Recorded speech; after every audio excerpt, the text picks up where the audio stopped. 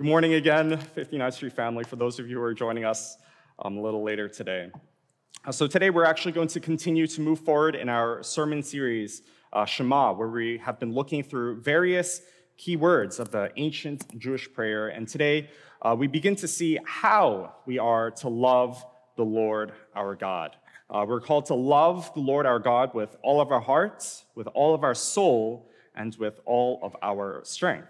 And so today's key word, the word we're going to be looking at today, is heart, or levav, or just lev in short. But before we begin, let us read the Shema together, which says to us, "Hear, O Israel, the Lord our God, the Lord is one. Love the Lord your God with all your heart, and with all your soul, and with all your strength." And today, as we discuss heart, we're actually going to be taking a deep dive into the culture of the ancient world to see what it actually means. What does heart mean in the ancient world and the ancient culture?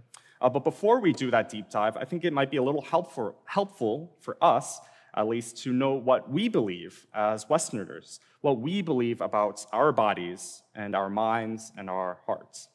And so ever since the beginning of Western philosophy, the Western worldview has always seen the heart and the mind as two separate things. Western culture has always been dominated by the belief that our emotions and our logical thinkings derive from two parts of the self, right? The heart and the mind. And much of Western philosophy also believed that emotions would come from the body, which is why we have phrases like gut feeling. It's my gut feeling that this won't work out. These emotions or passions in Western philosophy, they're seen as illogical, as something that needs to be reined in like a wild animal.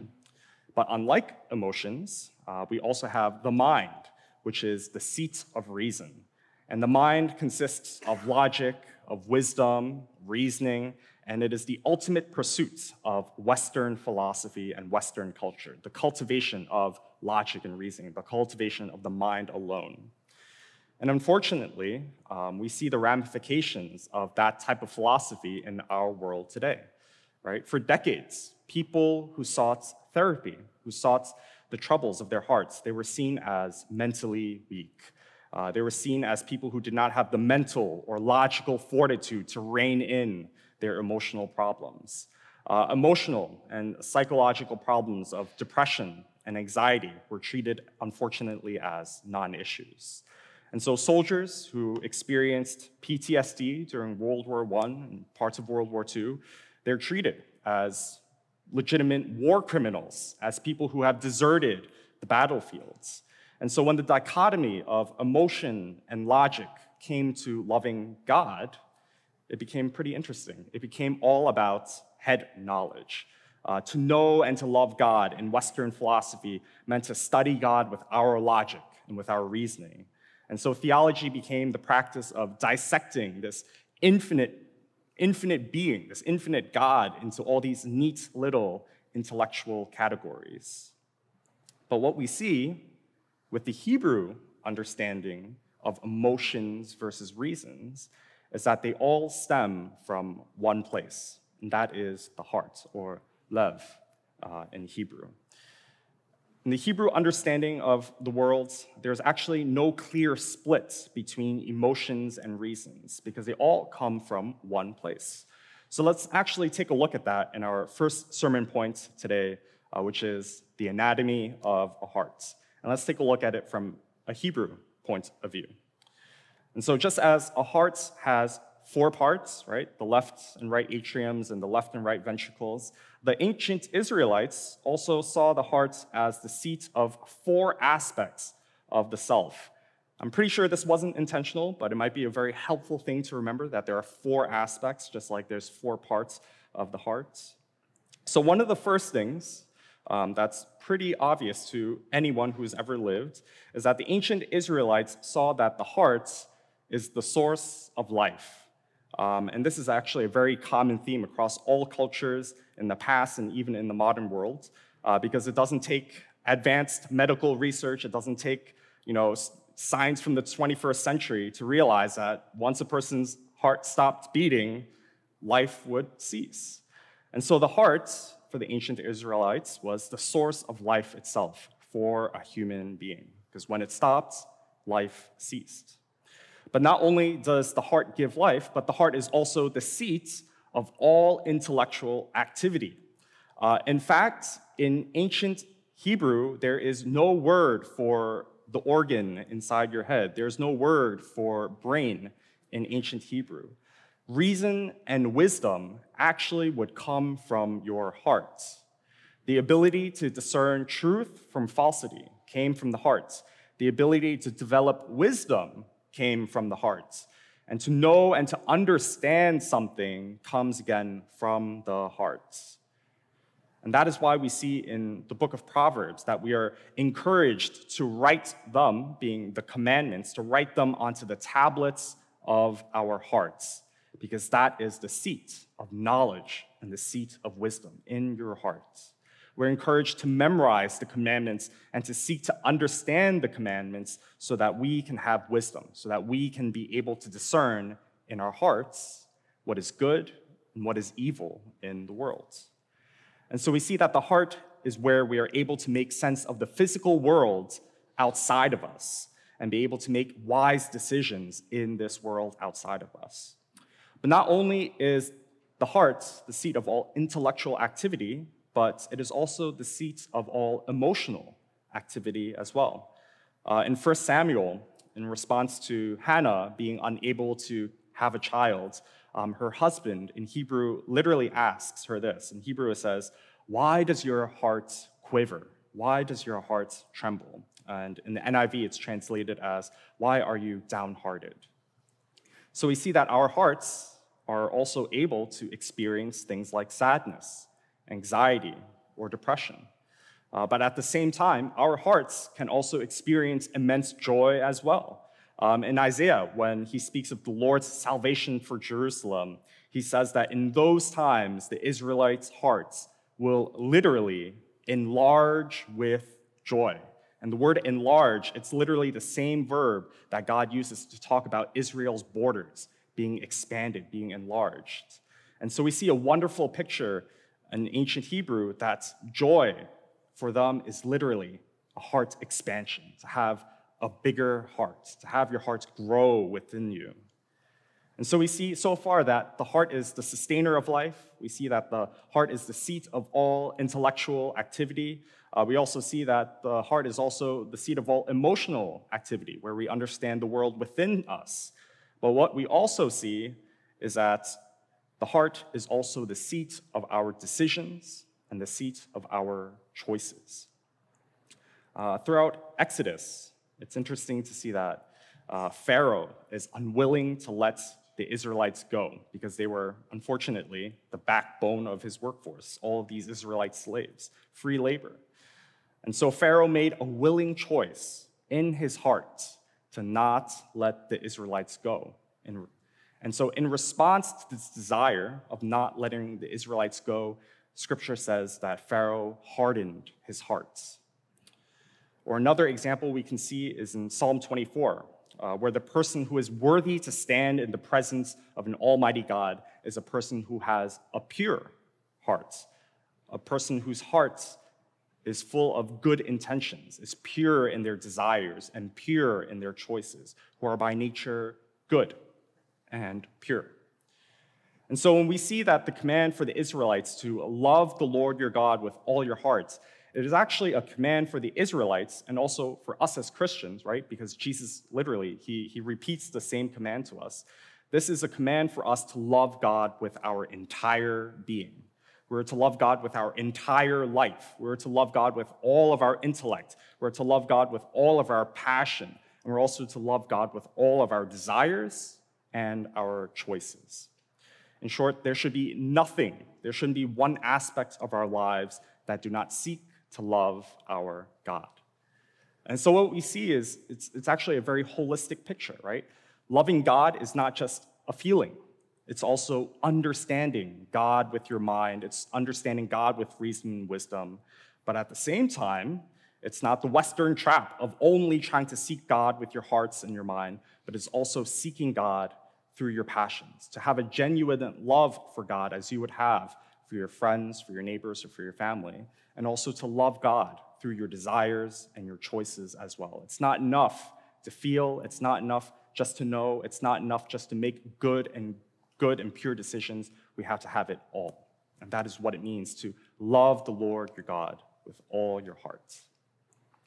Now, unfortunately, there is a big problem for all of us because we are unable, actually, to do any of this. By nature, we all have heart disease, which brings us to our second sermon point. Because the heart is seen by the ancient Israelites as the source of our entire being, they understood that when the heart is infected or when the heart is calloused, it impacts every single aspect of our lives. If the heart is the sustainer of life, then it is without a doubt that in this life we will all experience death. For some, it might be something that they are acutely aware of as they have seen loved ones pass away. Or it might be something that they might be struggling with themselves when they come face to face with age and when they come face to face with terminal diseases. Unfortunately, death and decay, they're a fact of the life that we live in. It's a fact that we must all face. But not only are our physical lives out of whack, but our reasoning is out of whack too. For the ancient Israelites, as their hearts were hardened, as their hearts were infected, and they worshiped other gods, they would perform all sorts of foolish and literally outrageous things that logically made zero sense. Like, for example, sacrificing their own children. In what world would that ever make sense? But because their hearts were out of whack, their reasoning was out of whack. But before we cast too much judgments on the Israelites, we have to also acknowledge that our reasoning is out of whack too. I find it absolutely perplexing that racial superiority rhetoric is still spread around this world today. And because it's believed, it's led to a fatal shooting last week, which is just the tip of the iceberg amongst all the other atrocities we have witnessed as people falsely subscribe to this doctrine. I also find it absolutely perplexing how we destroy the very planet that sustains us, that feeds us. That also, to me, makes absolutely no sense. And so we see that although we can use our intellect and our reasoning to accomplish so many great things in our worlds, we have also at the same time brought so much pain. We have brought so much suffering into this world through our reasoning and through our wisdom, which is actually a warped type of wisdom. And as a result of all the destruction and all the damage in the world outside of us, it leads many to experience turmoil and anguish inside of them, as our emotions are out of whack too. We've all experienced periods of intense anxiety or intense sadness as we come to grips with the effects of sin in this world. We've all experienced grief and anger in the face of death. We have experienced anxiety and worry when we see the rising rates of violence in New York City and the rising cost of rent and the rising cost of basic necessities. We have all experienced anxiousness and worry in response to things that are outside of us. But we also have all experienced the terrible inner critic within our hearts as well that tells us that we are unredeemable, that there is no future, or that life is simply not worth living. And so when we reflect on the world around us and even the world within us, it is of no surprise that our hearts are also filled with anguish. But finally, we also see that our desires and our decisions are out of whack too. Unfortunately, no one can boast, no one can claim that their hearts are totally pure because we all have, at some level, pollution within our hearts. We can all strive toward goodness, but as I said last week, we can only be sometimes good. We can never be always good. Oftentimes, we have to admit and we have to confess that rather than actively striving towards goodness or the well-being of others, we might have rather sought their harm or their failures instead. Sometimes other people's success reminds us of our own shortcomings, and deep within our hearts, we quietly and we secretly hope that they might fail.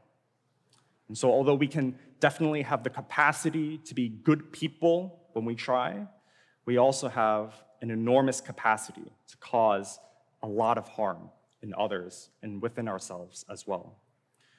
And so when we look at the effects of sin in our lives, we see that it infects every aspect of it. Death is a curse we will all face. Our reasoning and ability to follow wisdom is warped. Sometimes our hearts are filled with grief due to circumstances outside of us or inside of us, and our desires and our actions are not always pure as well. And so the human condition, unfortunately, is not that we are sort of broken, it's not that we're partially broken, we are entirely broken, and that there is no aspect of our lives that are operating as it should be. All of us have heart disease. And so the question is, what are we to do about this? What is the solution to this human condition? For some, they recognize this truth that we all have heart disease. They embrace their brokenness. They embrace it through wild and reckless living in the hopes of turning what is poisonous to the heart into something good. But for those who have lived such a lifestyle, they quickly realize that this lifestyle actually does not intrinsically produce goodness in them or the world around them, no matter how fun it might be in this moment. For others, they try to solve this human condition by adopting a legalistic method of trying harder or doing more so that they can earn a holy status. But for anyone who has also tried this approach, they will also quickly come to grips with how life-depriving it is to follow goodness out of duty, and how easy it is to even turn something good, like obedience, into something that is evil, where we become like the Pharisees and quickly condemn others or refuse to sit with sinners. And so what are we to do? What are we to do with this human condition? And to answer this, we come to our long-awaited passage today from Deuteronomy chapter 30, where Moses prophesies a promise to the Israelites. Moses, seeing how the Israelites have stumbled for 40 years in the wilderness, and through a prophetic vision from God, he saw that one day the Israelites' hearts will be wicked. And because of their wickedness, it would lead to their own destruction and into their own exile. And Moses, he diagnosed the Israelites' hearts problem, and he gave them a verdict of what will happen: death and exile. But at the same time, Moses does not leave the people hanging either as to how this heart problem can be solved. And so Moses affirms that there is actually a possibility of a renewed heart, which is our final sermon point today. And this is actually where we reach our passage today from Deuteronomy chapter 30, verses 1 to 10, which says to us, when all these blessings and curses I have set before you come on you, and you take them to heart wherever the Lord your God disperses you among the nations, and when you and your children return to the Lord your God and obey him with all your hearts and with all your soul, according to everything I have commanded you today, then the Lord your God will restore your fortunes and have compassion on you and gather you again from all the nations where he scattered you. Even if you've been banished to the most distant land under the heavens, from there the Lord your God will gather you and bring you back. He will bring you to the land that belonged to your ancestors, and you will take possession of it. He will make you more prosperous and more numerous than your ancestors. The Lord your God will circumcise your hearts and the hearts of your descendants, so that you may love him with all your hearts and with all your soul and live. The Lord your God will put all these curses on your enemies who hate you and persecute you. You'll again obey the Lord and follow all his commands I'm giving you today. Then the Lord your God will make you most prosperous in all the works of your hands, and in the fruit of your womb, the young of your livestock, and the crops of your land. The Lord again will delight in you and make you prosperous, just as he delighted in your ancestors, if you obey the Lord your God and keep his commands and decrees that are written in the book of the law, and turn to the Lord your God with all your hearts and with all your soul. And so as we read this, actually one of the first things we see is that God actually takes the first initiative in healing the hearts of the Israelites. And you might be surprised that I say this because, if you read through that passage, it really sounds a lot like God is saying to the Israelites that he will only bless them if they obey, that he will only bring them back to the promised land if they follow him with all their hearts and with all their soul. And although this is absolutely true, that the Israelites can only receive these blessings from God if they obey, what we see hidden underneath the surface is that God actually takes the first step to make obedience possible. How do we see this? The first thing to understand is that God's covenant with the Israelites is actually a lot like a treaty made between a stronger nation and a weaker nation during that time. And in that culture, it is the duty of the weaker nation to serve and to obey the stronger nation. And this was known back then as a suzerainty treaty. But what is true in all suzerainty treaties is that there is actually never a chance for forgiveness. When the southern kingdom of Judah made a treaty to serve Babylon and then disobeyed that treaty by trying to team up with Egypt, we all know what happened, right? Babylon literally destroyed the entire nation, razed it to the ground, sent all of the people into exile, those at least whom he didn't enslave or kill. So we see that in these treaties, there is no chance, there's not a possibility of forgiveness. There's no mercy, there is no grace. None of this is part of what is in these treaties. But what is unique in God's treaty with the Israelites is that the chance for forgiveness is always possible. There is always a chance to move from the curses of the treaty back into the blessings of that treaty. And so what we see is that when God calls the Israelites back to him, it is actually built on the foundation of mercy and built on the foundation of grace.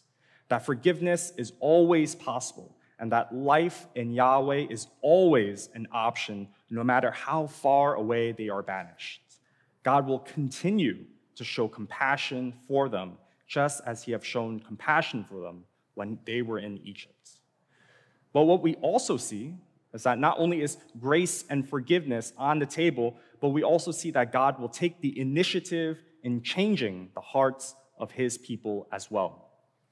Whereas the hearts of the Israelites were formerly hardened, God tells his people this, that the Lord your God will circumcise your hearts and the hearts of your descendants, so that you may love him with all your hearts and with all your soul and live. The ability for God to command the people to obey him with all your hearts and with all your soul is only possible because Yahweh has taken the initiative first, that Yahweh has circumcised their hearts so that they can love and so that they can obey them with all of their hearts and with all of their souls. And so what are the blessings the Israelites will receive when their hearts are renewed? Through a circumcised heart, they can experience life in the promised land. God will change their hearts so that they have the ability to obey and follow the wisdom of God's commands. God will change their hearts so that their hearts will be filled with joy in the fulfillment of God's promises and the fulfillment of God's blessings in their midst. And God will fill their hearts with a desire for goodness and obedience. And those are the results of a circumcised heart. But the thing is, we as Christians, we too have also received a circumcised heart as well.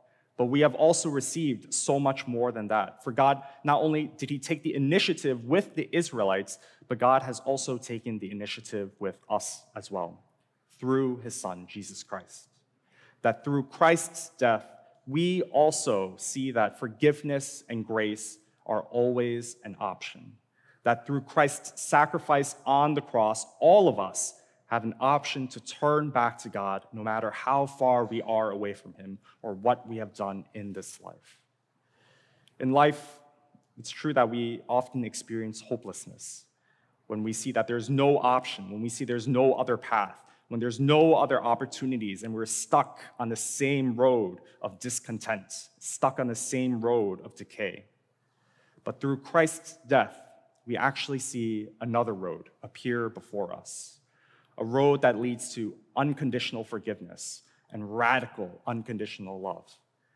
There's a hope for us because we realize that we are no longer stuck with a dead and diseased heart, that a renewed heart is actually indeed possible. And often I think of this radical renewal like the Japanese art of kintsugi. And in this art, the artisan will take shattered pieces of pottery. You accidentally drop a dish on the floor. They'll take this dish back or this pot back, and they will join it back together with golds to take what was once broken and useless into something that is whole and beautiful, to restore this pottery back with a sense of worth and purpose. And in Christ, I believe he does something similar with our hearts as well, as he joins the shattered pieces back together so that our lives can be filled with goodness, worth, and purpose, to be able to live for something radically different, to be renewed and to be able to live in and to serve in God's kingdom. And this renewal is made even more extravagant, and that through Christ's resurrection, we are promised something that far outweighs anything in this world. We are shown and we are promised a future where not only our hearts are mended, but we are given an entirely new heart and a new body, a pure heart that is imperishable, and a body that is also imperishable, that will never end in death, a heart that is filled with wisdom and joy, a heart that always seeks to promote goodness in ourselves and in the world around us, a heart that can truly love God in all of our entirety and in all of our being. And this is the hope for the future that awaits us all. To not just have a renewed life, but to have an entirely new life. A life where all the things of the past will be simply a distant memory. And so today, as we reflect on such a wonderful promise as this, I encourage us to stir within our own hearts a desire for our God, a desire for him through our life, through our wisdom, through our emotions, and also through our choices and our actions, to love him with our entire being. So let us come together in prayer today. Father, we thank you, Lord, that you have taken the first step in mending our broken hearts. We confess to you, Lord, that we do not seek goodness in our own lives and in the world around us. We confess to you, Lord, that sometimes our hearts even actively seek to harm. Lord, we thank you that forgiveness is always an option for us, that we are never too far from forgiveness. You have shown us such a magnificent and unfathomable love in sending us your Son to live with us and to die for us. You've done a wonderful work in our hearts as you slowly but methodically bring healing even to the deepest areas of our souls and into our lives. We thank you that you have restored us with a sense of deep meaning and purpose in your kingdom. And we thank you that you have looked at us with compassion, that you desire to give us a pure heart and an imperishable body in the age to come. So we pray that from now until the other side of eternity, we will constantly reflect on your goodness in our hearts, that our entire being seeks to love you and to know you. And we pray all of this in your precious Son's name. Amen. I invite us all to rise as we sing a song of response.